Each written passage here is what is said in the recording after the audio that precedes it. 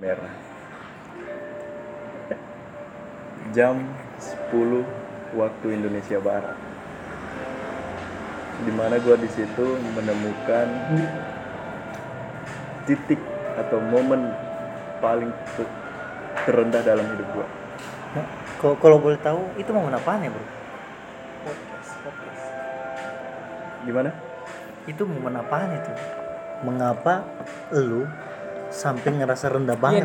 Ini sungguh menarik untuk dibahas. Iya. Ya. Karena di situ Gimana? merasakan yang namanya.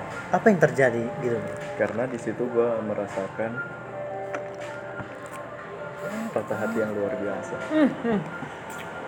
Berat tuh guys, berat tuh bro. Berawal dari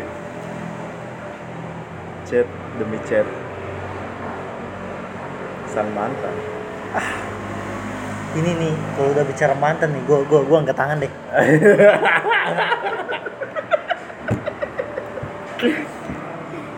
Oke, kembali ke podcast kita.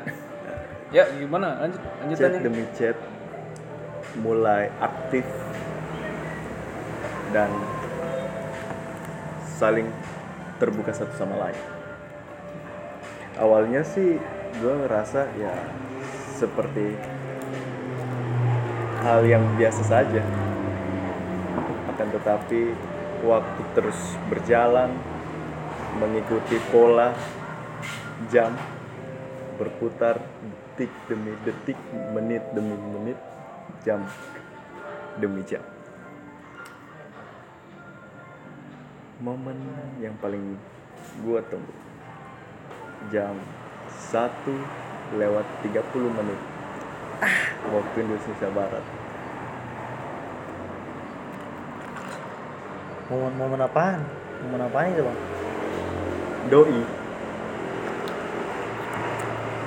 langsung mengambil keputusan. Gua udah curiga nih. Iya, Gua udah tahu nih. Bener tuh. Curiga Gua gua. cerita dong. Doi jam ya sekitar jam 1:30. Tunggu dulu. Gua potong bener ya. Ini lu diputusin. Bentar dulu bro. Belum bro. Habis ini dianya masih cerita dulu ya. Oh.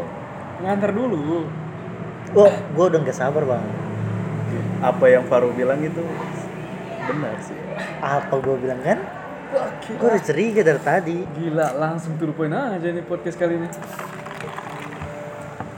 Dimana yang menurut gua ketika lo lagi marah dan ketika lo marah lo nggak bisa sebenarnya langsung ambil keputusan.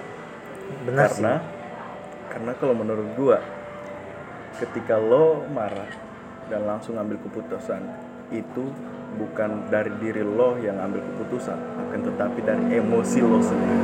Iya benar kan. Nice. Gue pernah Nice baca word, di nice word. gue pernah baca di blog mana gitu, sama persis sama yang lo bilang. God damn, man. Ya You bener, know why? blok apa tuh bro? Kayaknya gue pernah. Gua Gini, lupa gini. gimana gitu. Intinya gini. Life is never flat. Intinya gini. Lo Faru, I got you bro. you know what I feel. I know you so well. God damn, man. I got you. Keren banget. I got you, bro. Lanjut nih. Ya lanjut. Gimana? Dia langsung ngambil keputusan pada malam itu. Gue tiba-tiba langsung stuck duduk di atas kasur, dilapisi dengan spray berwarna merah.